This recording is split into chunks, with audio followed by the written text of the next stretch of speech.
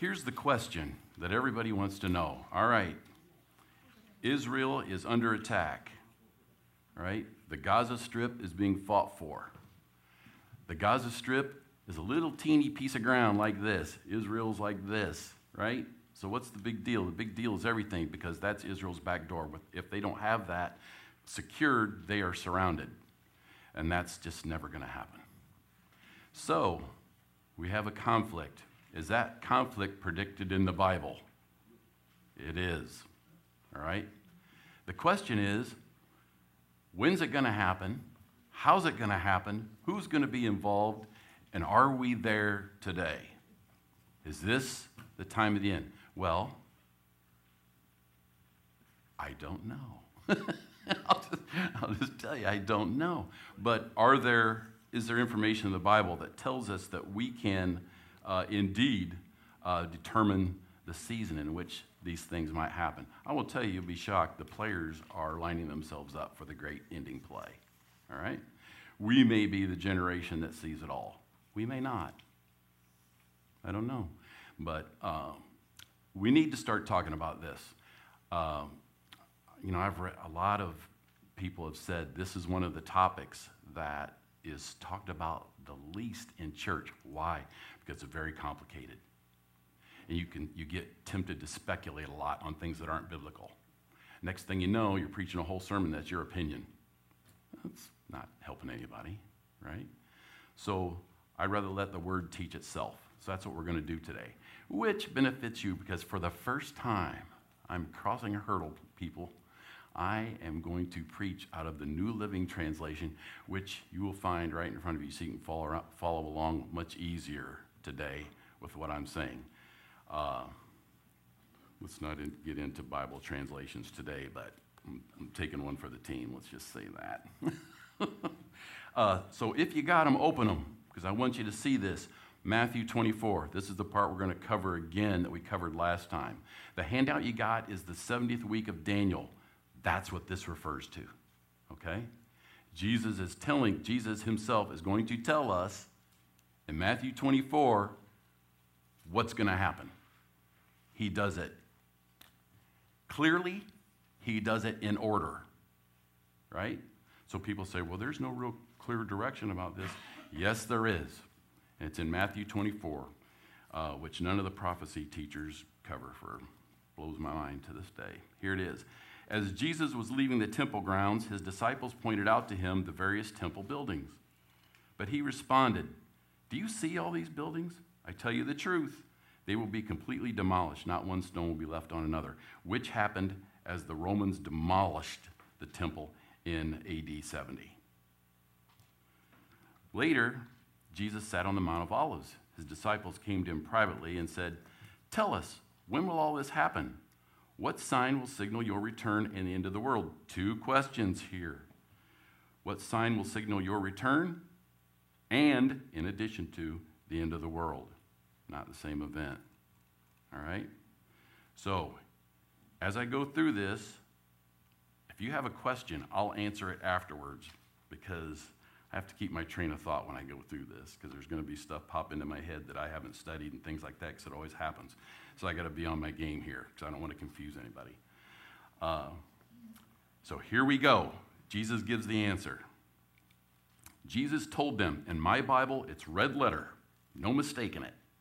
These are the words of Jesus, not Craig.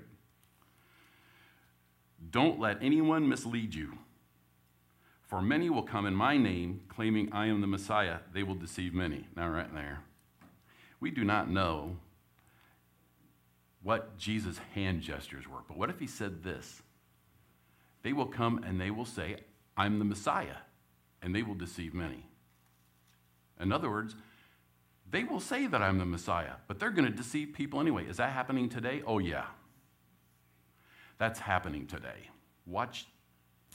Don't watch some of the preachers on television because they are deceiving people.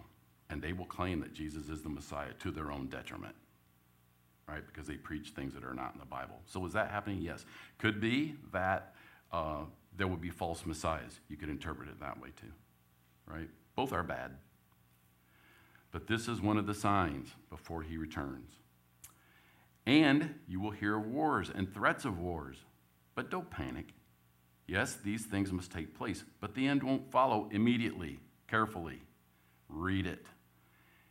It will not follow immediately, right? Sometimes we read the Bible, and especially we read prophecy, and it's like, well, okay, this has happened. Boom, the next thing happens. And then the next thing. We don't know. We don't know that. So, but he does tell us here, there will be wars, and are we living in that now? Well, of course we are, right? 4 years ago, this is the first time we had a president. We weren't in any wars at all. Now look at us. Change like that. Nation will go to war against nation and kingdom against kingdom.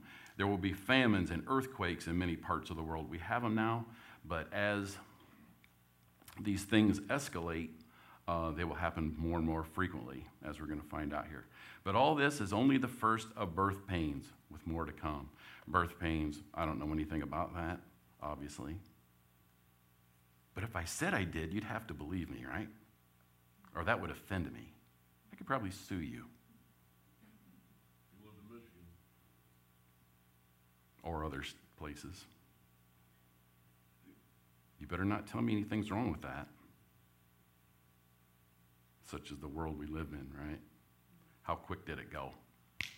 Like that, right? Birth pains, boom, they come and they go faster and faster and faster and faster until the delivery. These are only the first things. These are the birth pains. Here's where we have a problem, because people don't want to hear this. And I don't want to tell you this, but it's the truth, because Jesus said it right there. Then you will be arrested, persecuted, and killed. You will be hated all over the world because you are my followers. Because you are my followers. So the church is going to go through a time of persecution. Why? The Bible calls it a time of refining.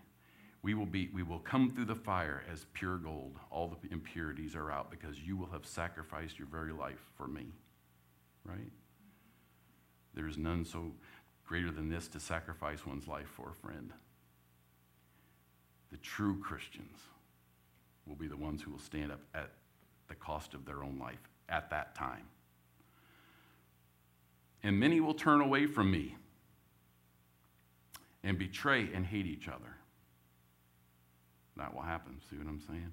And many false prophets will appear and will deceive many people. Sin will be rampant everywhere, and the love of many will grow cold.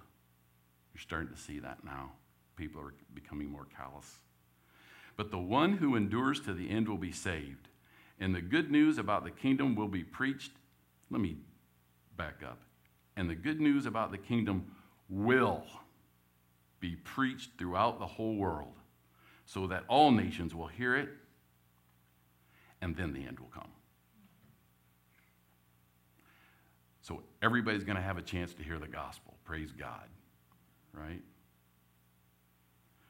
The day is coming when you will see what Daniel the prophet spoke out about, your handout.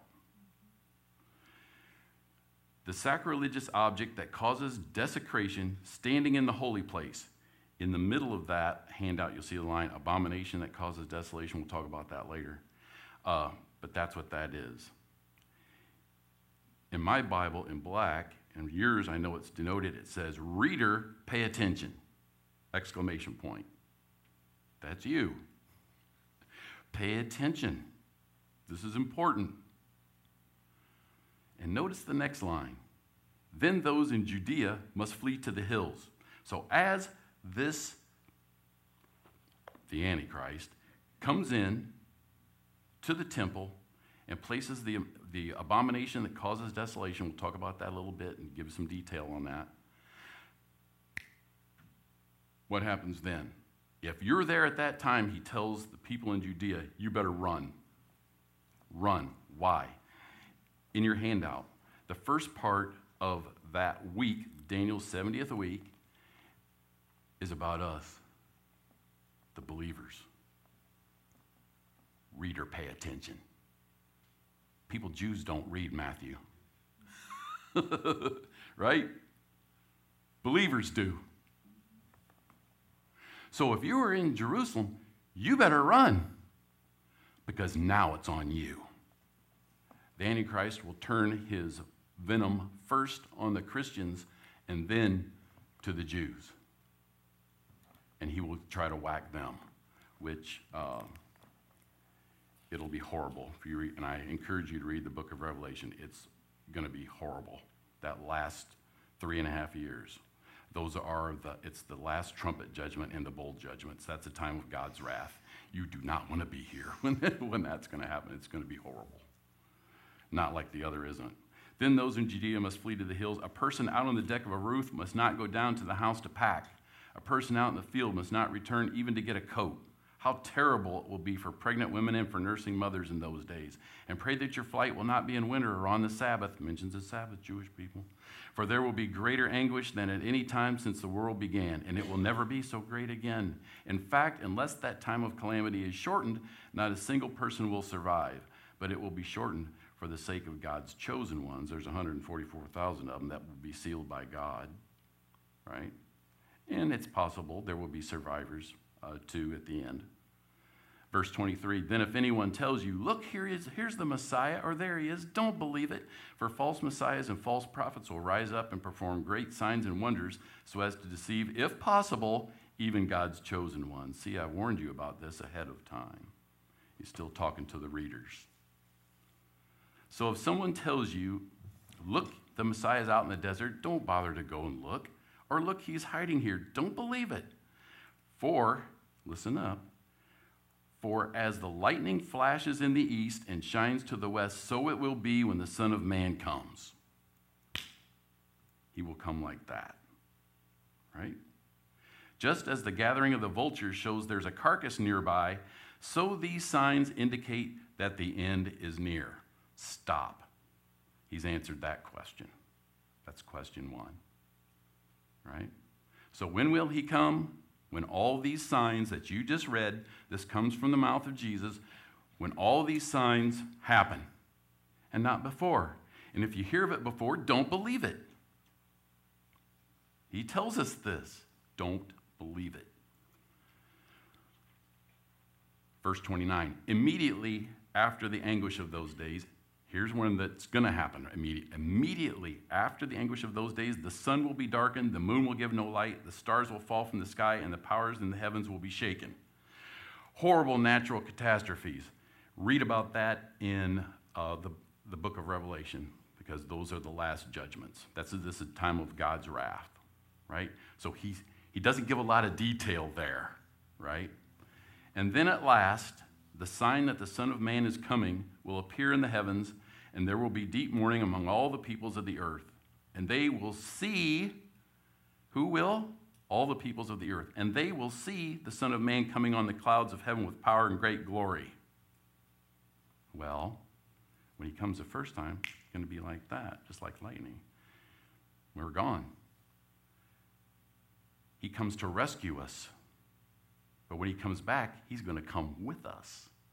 And everybody's going to see it. And that's when he's going to come to stay. Okay? So this answers the second question that he was asked. And then at last, the sign that the Son of Man is coming will appear in the heavens, and there will be deep mourning among all the peoples of the earth, and they will see the Son of Man coming on the clouds of heaven with power and great glory. He will send out his angels with a mighty blast of a trumpet, and they will gather his chosen ones from all over the world, from the farthest ends of the earth and heaven. Now, he goes back to give details about what he just told us. And this is a word of advice for all of us. Now learn a lesson from the fig tree.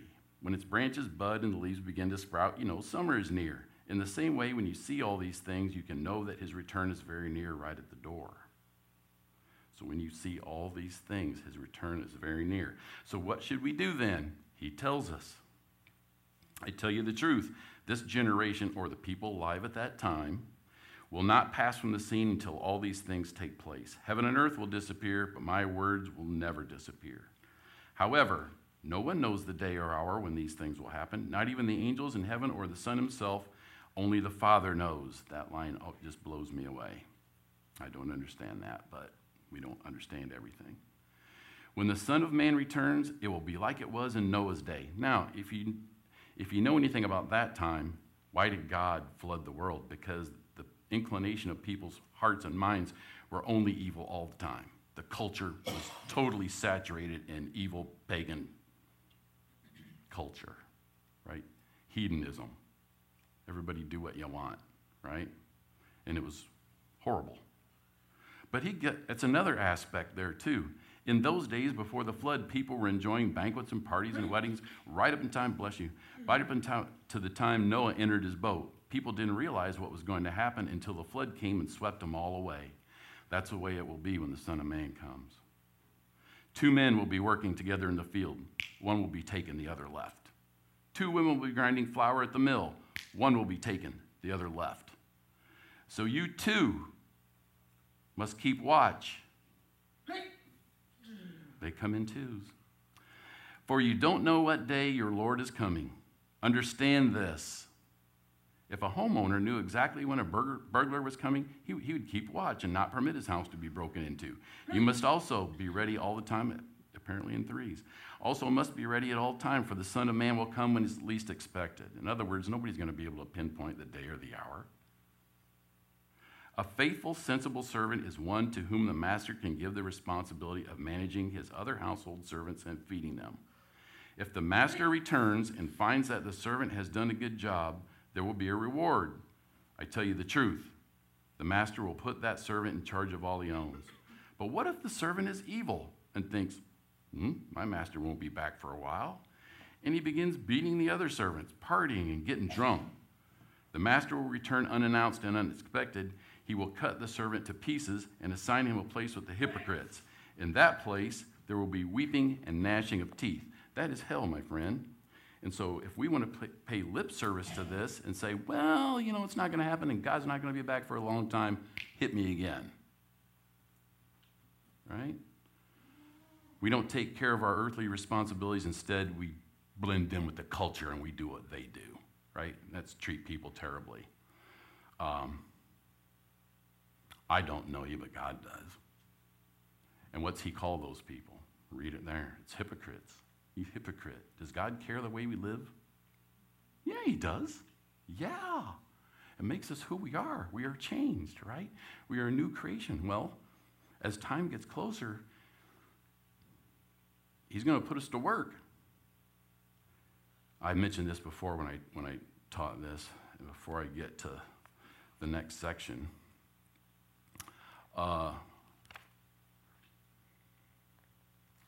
In your Bibles, turn to Daniel chapter 8. Now this is where we get confused. And you know something? You're not going to be alone. But we are to read all Scripture and consider all Scripture. Why? Because God said so. All Scripture is God-breathed, is it not? It is, right? And we're supposed to consider it all. Or this is the one that nobody considers, and here's why. They don't know where to put it. It doesn't fit. You don't know the times I have heard in the last month, well, even before, but when Israel started being attacked, are we in Ezekiel chapter 38 and 39? We're going to cover that too. Are we? I don't know. Where does that fit? What about that? I don't know about that. Well, you're going to know about that because we're going to talk about it. But first, we're going to go to Daniel 8. Nobody covers this first. You go to the prophet, you'll never find any of them because they just can't figure out where to put it. Maybe we will today. Maybe we won't. But you got to know about it, okay? Daniel chapter 8. This is, of course, Daniel, who gave the prophecy that you are holding in your hands in the handout. Israel is in captivity in Babylon at the time. Persia, modern-day Iran. During the 3rd year of King Belshazzar's reign, I, Daniel, saw another vision following the one that had already appeared to me. In this vision, I was at the fortress of Susa in the province of Elam, standing beside the Ulai River. There's a little significance to that. Don't have time to go into it. As I looked up, I saw a ram. Picture this in your head now. I saw a ram with 2 long horns standing beside the river.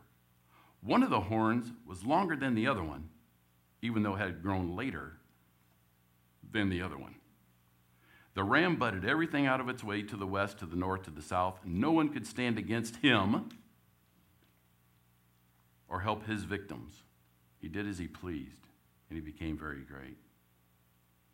While I was watching, suddenly a male goat appeared from the west, crossing the land so swiftly he didn't even touch the ground.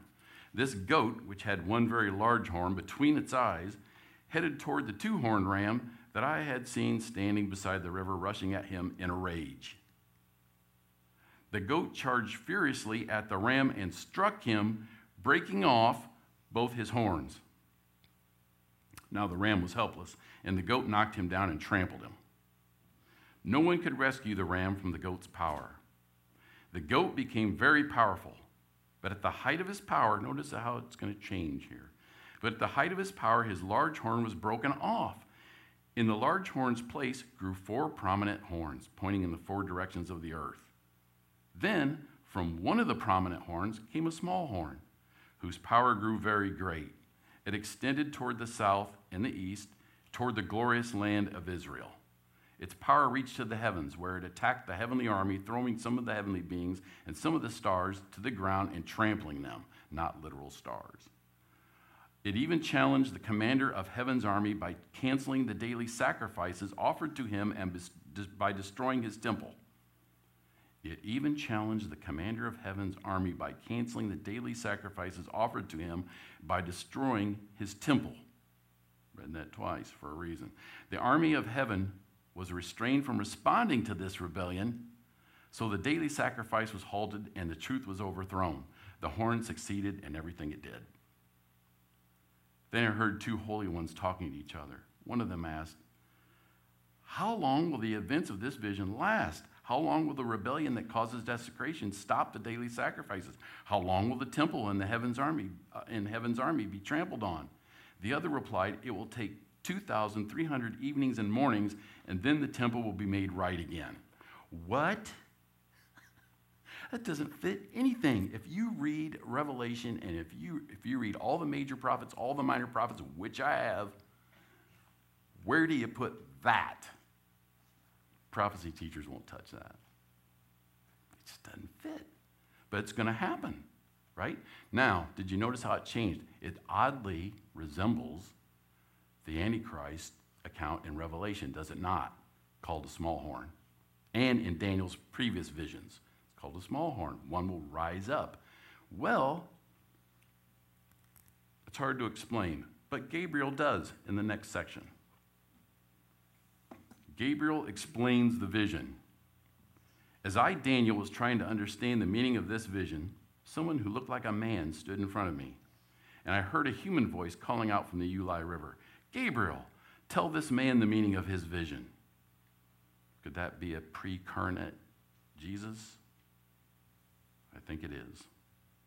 As Gabriel approached the place where I was standing, I became so terrified that I fell with my face to the ground. "Son of man," he said, "you must understand the events you have seen in your vision relate to the time of the end," which is why I brought it up today. Then he said, "I'm here to tell you what will happen later in the time of wrath." Now, if you take this and you put it into Revelation, it still just doesn't fit. What you have seen pertains to the very end of time. The 2-horned ram, here we go, represents the kings of Media and Persia. The shaggy male goat represents the king of Greece, Media and Persia, modern day Iran. Who's in the news now, right? Then it says Greece. Well, Greece isn't prominent. Well, Europe. There was no Europe back then. It was all Greece, right? The Roman Empire. It was Greece at this time. So Iran, Europe, a European empire, okay? Will break into 4 kingdoms. I can't imagine how that would happen. But none as great as the first. At the end of their rule, when their sin is at its height, a fierce king, a master of intrigue, will rise to power. He will become very strong, but not by his own power. He will cause a shocking amount of destruction and succeed in everything he does. He will destroy powerful leaders and devastate the holy people. He will be a master of deception and will become arrogant. He will destroy many without warning. He will even take on the prince of princes, who is that, in battle, but he will be broken, but not by human power. 26, very interesting. This vision about the 2,300 evenings and mornings is true. Like it's not true? Well, it's not painting a picture to make a point. This is absolutely true. But none of these things will happen for a long time, so keep this vision a secret. Then I, Daniel, was overcome and lay sick for several days. Afterward, I got up and performed my duties for the king, but I was greatly troubled by the vision and could not understand it. Well, preach it, brother, because I could not. I'm sitting there, I'm staring this, and I'm reading it over and over and over and over until I got this little blip. I read something about just on the rabbit hole of Iran. Iran's going to be a big player. Iran's going to be a huge player. Watch Iran, as this says. When we get into Ezekiel, you're going to find that out big time. So it's no mistake, right? People are saying right now, although Iran hasn't come out and said it, that they are funding Hamas, right? Hezbollah coming from Lebanon is going to get involved, things like that. But the money is coming from Iran, well, through us. But we don't deserve to be judged, do we? Right?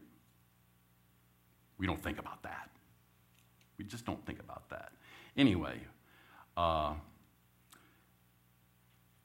here's what the eschatological teachers, there I said it, study the end times, think about this. So I'm going to give you that first.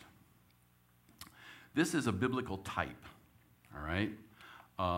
It speaks of one Antiochus Epiphanes, who was the great Seleucid leader that became ruler over the land of the Assyrians, which is Iran, right? With that, all the territories that they conquered, including Israel, modern-day Jordan, that whole lower Middle Eastern section. He was the king overall. Syria, he came from modern-day Syria, which is to the east of Israel. He also took over the land of Idumea. If that does not ring familiar, that is the territory of Esau, Isaac, Jacob, and Esau, who broke off and became God's enemy. All right? He took over that land to the south, which is desert area. Comes into play later in prophecy. All right? So he's got all this area, and he's become very powerful. Well, now he goes to Egypt, and he signs a peace treaty. This is history now, not Bible, with the great Egyptian ruler Ptolemy, Ptolmy, which if you study world history, you cover him, right? He signs a peace treaty because he's awful powerful, lures him to sleep because he's a type of the Antichrist, type short for prototype, right? So Antiochus Epiphanes double crosses him and tries to attack Egypt. But who stops him? Oddly, the Romans. You're up. Strange, right? The Romans stop him. In a fury, he decides to take it out on the Jews in Israel. Now, his demeanor, he was known as the great flatterer. He was a great orator, right, which made him the great leader because he could talk his way into everything. And that was his big thing, the history books will tell us, right? But if you crossed him, he was ruthless and cruel. Sound familiar? Type of the Antichrist. So what does Antiochus Epiphanes do? He marches into the temple, and what's the worst thing you can possibly do? Desecrate the temple. The abomination that causes desolation. He drags a pig in there and sacrificed it in God's holy temple. Now, we know from our previous studies, or if you know your Bible, that pigs are unclean and they are forbidden for the Jewish people. Right? So he takes their high priest, throws him out, and puts his own pagan leader in there and institutes a culture of hedonism. Do what you want. Do your own thing. What's today's? That even my family's been a victim of this one. I'm going to live my own truth. Well, I never voted for that. Yeah. Okay. Well, it's here. Anyway, so this is the culture now. Everybody does their own thing, and as long as they obey the king, we're good. But if you don't, there's going to be a problem. Well, they didn't. There's a problem. So he drags all the priests in there with his henchmen, pries open their mouths, and makes them all drink pig's blood in the temple. Now, the temple's rendered ineffective, and there's nobody to administer because the priests are now all unclean. That was Antiochus Epiphanes, right? So, one Jewish priest, isn't it funny in the Bible? God always leaves a remnant. Judas Maccabees stood up and said, I'm not going to blaspheme God. I will not do this. And he and his 5 sons started a revolt among the Jewish people. This is history now. This is not scripture. And so they start a revolt, and it gets to the point where it's such a problem that it draws Antiochus Epiphanes and his armies to the east, right, where they become weakened. In that time, the Jewish people come in, retake the temple. They have to light the candles as the first thing, and they find only 1 day's worth of materials to make the oil to light the candles to the temple, right? So it takes them 8 days to get all the materials together to make the oil. They light the candle, and miraculously, the candles stay lit for 8 days, right? The Jews of today still celebrate this very thing, and it's called Hanukkah, Festival of Lights. Of course, we've secularized it here, but that's what it is. And they celebrate that miracle to this very day because it gave them hope. God is with us, even in this misery. Okay? It should give us hope, too. Of course, we know over time that as he becomes weakened, the Romans come in and destroy them and take over and all of their lands, including Israel, that they controlled even up to the time of Jesus and afterwards. Okay? So that's a biblical type. That's something that happened once, and they call that the intertestamental period. In between, this is something that happened in between 500 years AD to the current times, the Gospels of the New Testament. Okay? Something that happened once that's going to happen again. Right? So that's going to happen again, perhaps in a different form. So keep that story in your head. Keep all that in the back of your mind as you turn to Ezekiel 38 and 39. This is one that a lot of, man, and I thought it too, that a lot of people say this is the next event on the prophetic calendar. This is it. Man, I'm not so sure now. Doesn't mean it's not, okay? But it's an option. This is the battle of Gog and Magog. Who and what? I know. Gog and Magog. They're only mentioned in prophecy. And it's a title given to them. And I'll explain as we go along. I'm going to explain the players in this one. So know this. A lot of the prophecy teachers are telling us that this is the next thing. We'll see. Let's read and find out. Chapter 38. This is another message that came to me from the Lord. Son of man, turn and face Gog of the land of Magog, the prince who rules over the nations of Meshach and Tubal, and prophesy against him. Okay. Gog is a leader over the land of Magog, who rules over Meshach and Tubal, a modern-day Russia. So they say. It's also, you could say, at that time, Turkey. Either way, it's north of Israel, okay? Give him this message from the sovereign Lord. Gog, I am your enemy. I will turn you around and put hooks in your jaws to lead you out with your whole army, your horses and charioteers in full armor and great horde armed with shields and swords. Okay, so they are not, and this is where I differ with a lot of these teachers, because they will teach you that, they're going to go down there because they say Israel is weak and at peace, which they are going to be peace. I can't see them ever being weak. Don't mess with them, right? The terrorists are finding that out right now. But, and are they at peace right now? No, they're not. God says, I'm going to put a hook in your jaw and drag you there. Do you do that to somebody who's willing? God's going to inspire them to do that, okay? I will turn you around and put hooks in your jaws to lead you out with your whole army, your horses, charioteers in full armor, and great horde armed with shields and swords. Persia, here we go. Persia, Iran, Ethiopia, and Libya. At that time, still are, parts of Africa, will join you too with all their weapons. Gomer and all its armies will also join you, along with the armies of Beth Togarmah from the distant north and many others. Once again, Russia, modern-day Russia, Gomer, Beth Togarmah, and many others. We gloss over that, and so do a lot of them, and many others.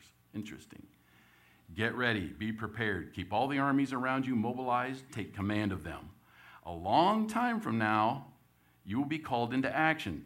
Now, this is coming from Ezekiel, who was a contemporary of Daniel. So he lived at the same time Daniel did, right? Which had the prophecy that you hold in your hands, right?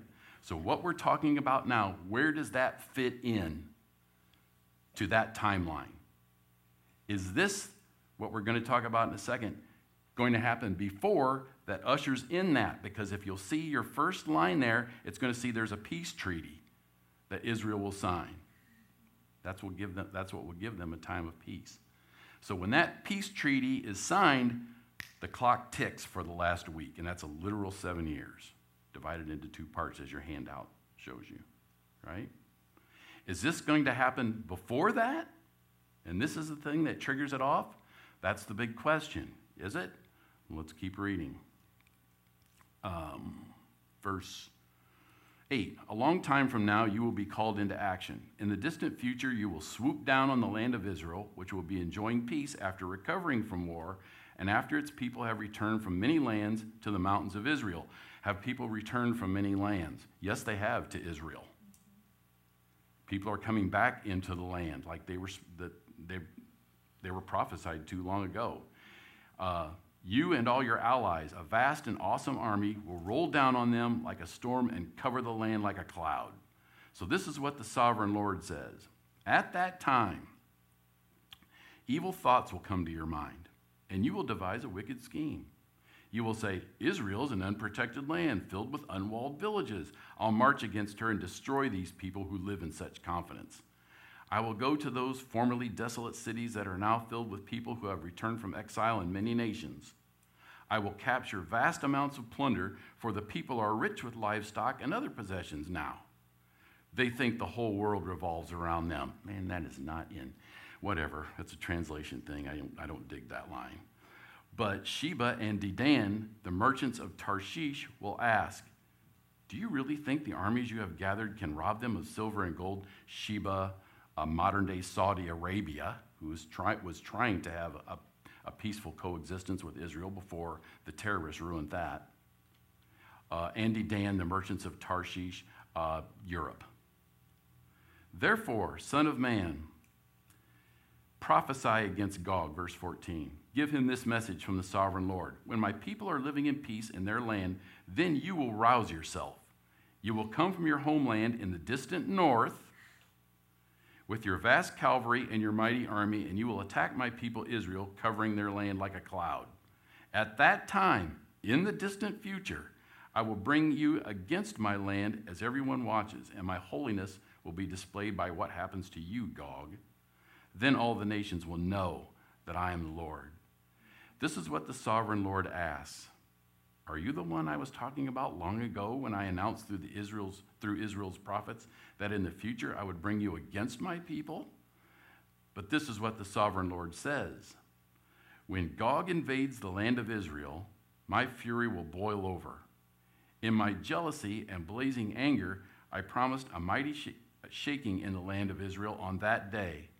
All living things. Now here's where it gets, this is where you can't just plug it in. All living things, the fish in the sea, the birds of the sky, the animals of the field, the small animals that scurry along the ground, and all the peoples on earth will quake in terror at my presence. Interesting. If that's the case, then how can that happen now? Mountains will be thrown down, cliffs will crumble, walls will fall to the earth. I will summon the sword against you on all the hills of Israel, says the sovereign Lord. Your men will turn their swords against each other. I will punish you and your armies with disease and bloodshed. I will send torrential rain, hailstones, fire, and burning sulfur. In this way, I will show my greatness and holiness, and I will make myself known to all the nations of the world. Then they will know that I am the Lord. If you plug that in right now, can it fit? The more you read on, which we will, in Ezekiel 39, because it pairs with this, gives some details about how horrible this is going to be. So hold on. Son of man, prophesy against Gog. Give him this message from the sovereign Lord. I am your enemy, O Gog, ruler of the nations of Meshach and Tubal, from the north. I will turn you around and drive you toward the mountains of Israel, bringing you from the distant north. I will knock the bow from your left hand and the arrows from your right hand, and I will leave you helpless. Now, don't get hung up on the bow and the arrows thing. I said, because how else are you going to explain that to people like Daniel, what a machine gun is in a tank? Right? You can't do that. So these are our weapons, right? You and your army and your allies will all die on the mountains. I will feed you to the vultures and wild animals. You will fall in the open fields, for I have spoken, says the sovereign Lord, and I will rain down fire on Magog and all your allies who live safely on the coast, and they will know that I am the Lord. In this way, I will make known my holy name among the people of Israel. I will not let anyone bring shame on it, and the nations too will know that I am the Lord, the Holy One of Israel. Will they? If we plug that in now? Because if that's the case, why do we have to go through the last week? You know what I'm saying? These little things just give me doubt. That day of judgment will come, says the sovereign Lord. That day of judgment will come, says the sovereign Lord. Everything will happen just as I have declared it.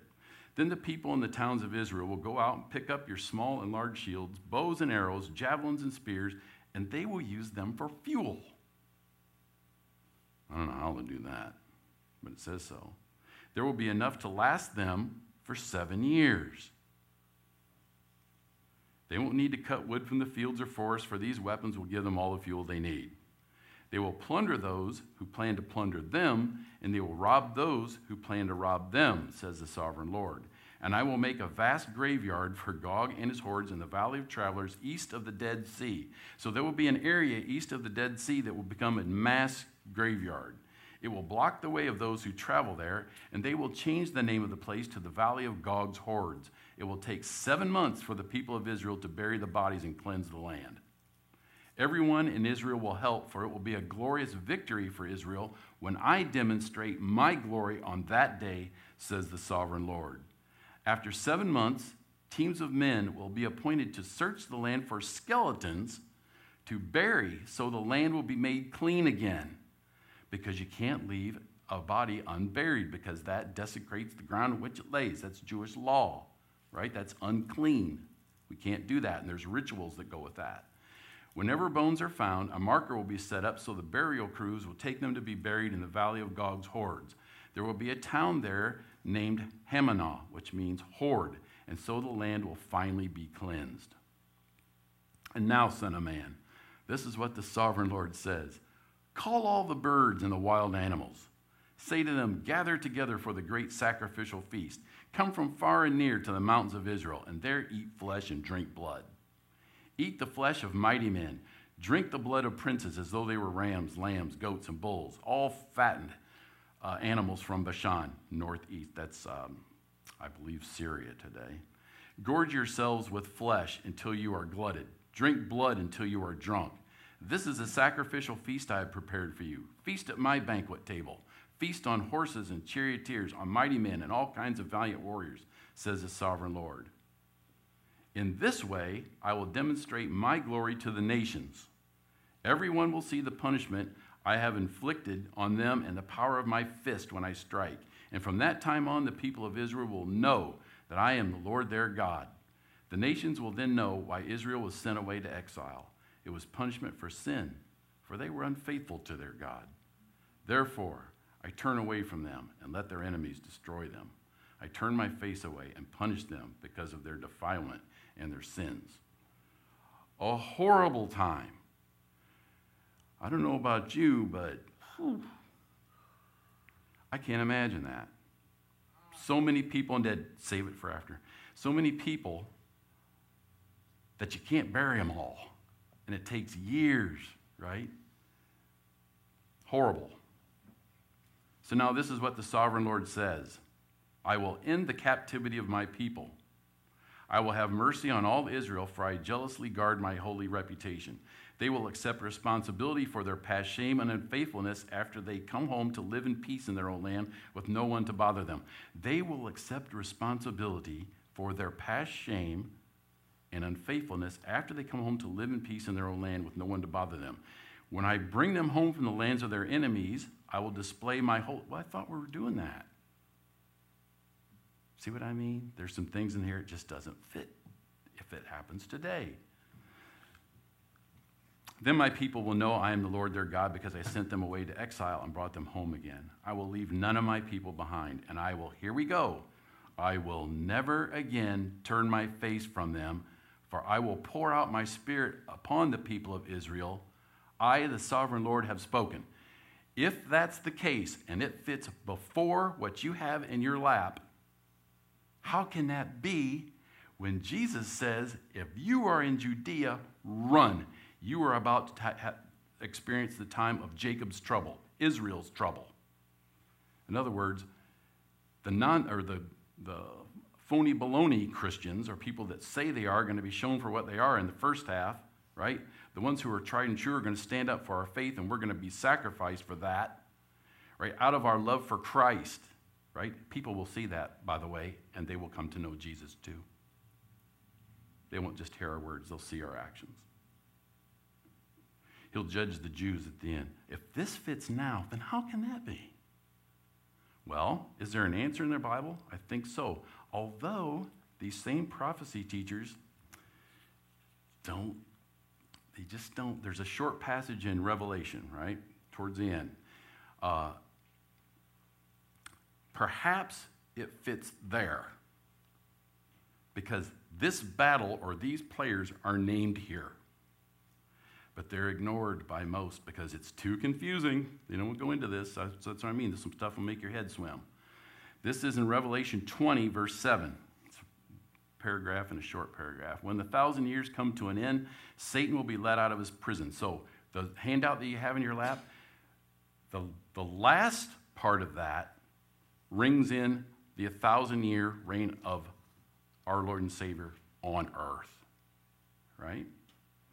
When that 1,000 years comes to an end, Satan will be let out of his prison. So before then, Satan's locked up in prison. Those who have returned with the Lord, we will have glorified bodies. For those of us who die before any of this takes place, we will come with him. We will have our glorified bodies. There will be people who don't. 144,000 Jewish people who won't, right? And also survivors, they will not. They will have fleshly bodies still for 1,000 years. Satan will be let out of his prison. He will go out to deceive the nations. How does that happen? Well, those people who are born in fleshly bodies, guess what else they're going to have? A sin nature, right? Satan won't be there to tempt them. They'll still have a sin nature, which has to be dealt with.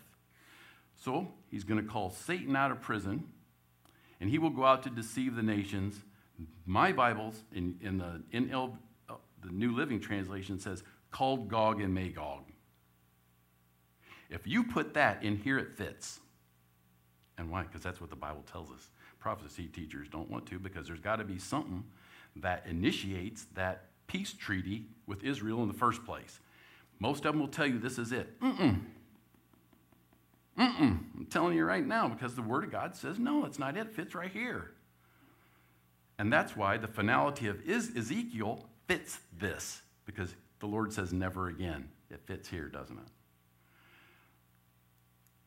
He will go out to deceive the nations called Gog and Magog in every corner of the earth. He will gather them together for battle. A mighty army as numberless as sand along the seashore. And I saw them as they went up on the broad plain of the earth and surrounded God's people and the beloved city, just like Ezekiel predict. But the fire from heaven came down on the attacking armies and consumed them, just like God said. Then, verse 10, the devil who had deceived them was thrown into the fiery lake of burning sulfur, joining the beast and the false prophet from the book of Revelation who deceived the planet. And there they will be tormented day and night forever and ever. Praise the Lord for that. They are gone forever and ever and ever. So, if that's where that fits, what do you do with Daniel 8 that we just read? This is my opinion. I think that's the next thing on the prophetic calendar, because it fits and there's no finality to it. If you read it again, there's no finality to it. It predicts the Antichrist. It predicts the battle from Iran. This is just what it says in summing it up. Iran and others will attack Israel. There will be a faction or somebody from Europe, Greece, but it's not. It's going to be Europe and today. Will come down and crush them. Boom, break the ram's horn off. From that group of European countries will come a little horn, right? And he will negotiate a peace treaty. And just like Antiochus Epiphanes, he will take his place in the temple and desecrate it. Now, the book of Revelation says with an image set up, and all those who would not worship the image of the beast will be required to take a mark on their hand or forehead. The Christian will say, no, I'm not doing that, right? And the 144,000 will cry out, Lord, how long will this go long? And he will say, till the number of those who stood up for my name, paraphrase, will be killed. The true believers, right? And we will go gladly. People, the epitome of dying to self, literally. We will be willing to do that. Praise God for that kind of faith. Although a lot of people will, I'm scared my kid needs to eat, mark me. They're going to do it. Even though God says, if you do, you're doomed for eternity. Hit me. See what I'm saying? If we don't talk about this stuff, then we don't have the right attitude going in. And we could very easily become that guy. Don't be that guy. Stand up for your faith. Stand up for what's right.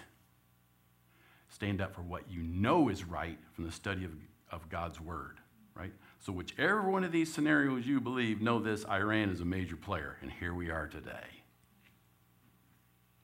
But as Jesus said, don't be alarmed. There will be wars. There will be rumors of wars right up into the end, right? Don't be alarmed. These things must happen, right? Have hope. I'm coming. God says, here we go. This is another reason that I cover this today, because of the punchline, and here it is. Pray for the peace of Israel. Now you know why. When will there be real peace in Israel? When the Lord comes and we will be with him forever. Right? Praise God. The big question to you today, will you be there? Will you be there? Man, I hope so. I hope so. Because part of the reason I'm here today is to let you see that times are changing. But take heart. God's in control. God says if we turn our ways, he will come and heal our land. That promise still stays today. With God, a day is as 1,000 years. Something that he can turn around, he can turn things like that. Boom, and make it all go away. He can, because that's God. Now's the time. You have repented. You have changed your ways. We don't have to do it this way, right? Be the witnesses that you were. And who knows, it could be distance in the future, people, or in 2 weeks, I could be preaching something, let's batten down the hatches. Hard times are coming. Learn your Bible, know it before they take it away from us, right? Hide the word in your heart. They can never take that away. Know God's truth, right? Right? And the truth will set you free. Not just you, but for the people you love and your neighbors and your friends and anybody that the Lord puts in contact with you. Are the times short? I don't know. But at least you have to look. You're right? You have to consider it. If we weren't, why is it in here? Right? Let's pray. Heavenly Father, we do thank you for your word. It is a treasure. It is our bread. It is our food. We grow when we ingest it. When we hide it in our heart, it helps change us and become the people that you always wanted us to be. The great ministers. We don't know if time is going short. The signs are there. Our culture's changing. All the things that Jesus talked about, a lot of them are lining up, but we don't know, but you do. So we put our faith, our hope, and our trust in you. So at the end of the day, we can rest in the fact that we already know the ending, and you have won, and we can rejoice in that victory with you. As a result of that, Lord, help us to do right.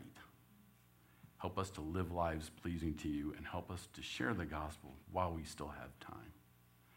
We thank you for our ability to do that. We thank you for our freedom. We pray that we don't squander that. Guide us, direct us, and lead us in the way we should go. You have prepared in advance good works for each one of us to do. Lord, help us to hear that call when we hear it and to do those things. And we thank you for the ability to do it. It's all for you, for it's in Jesus' name we pray. Amen.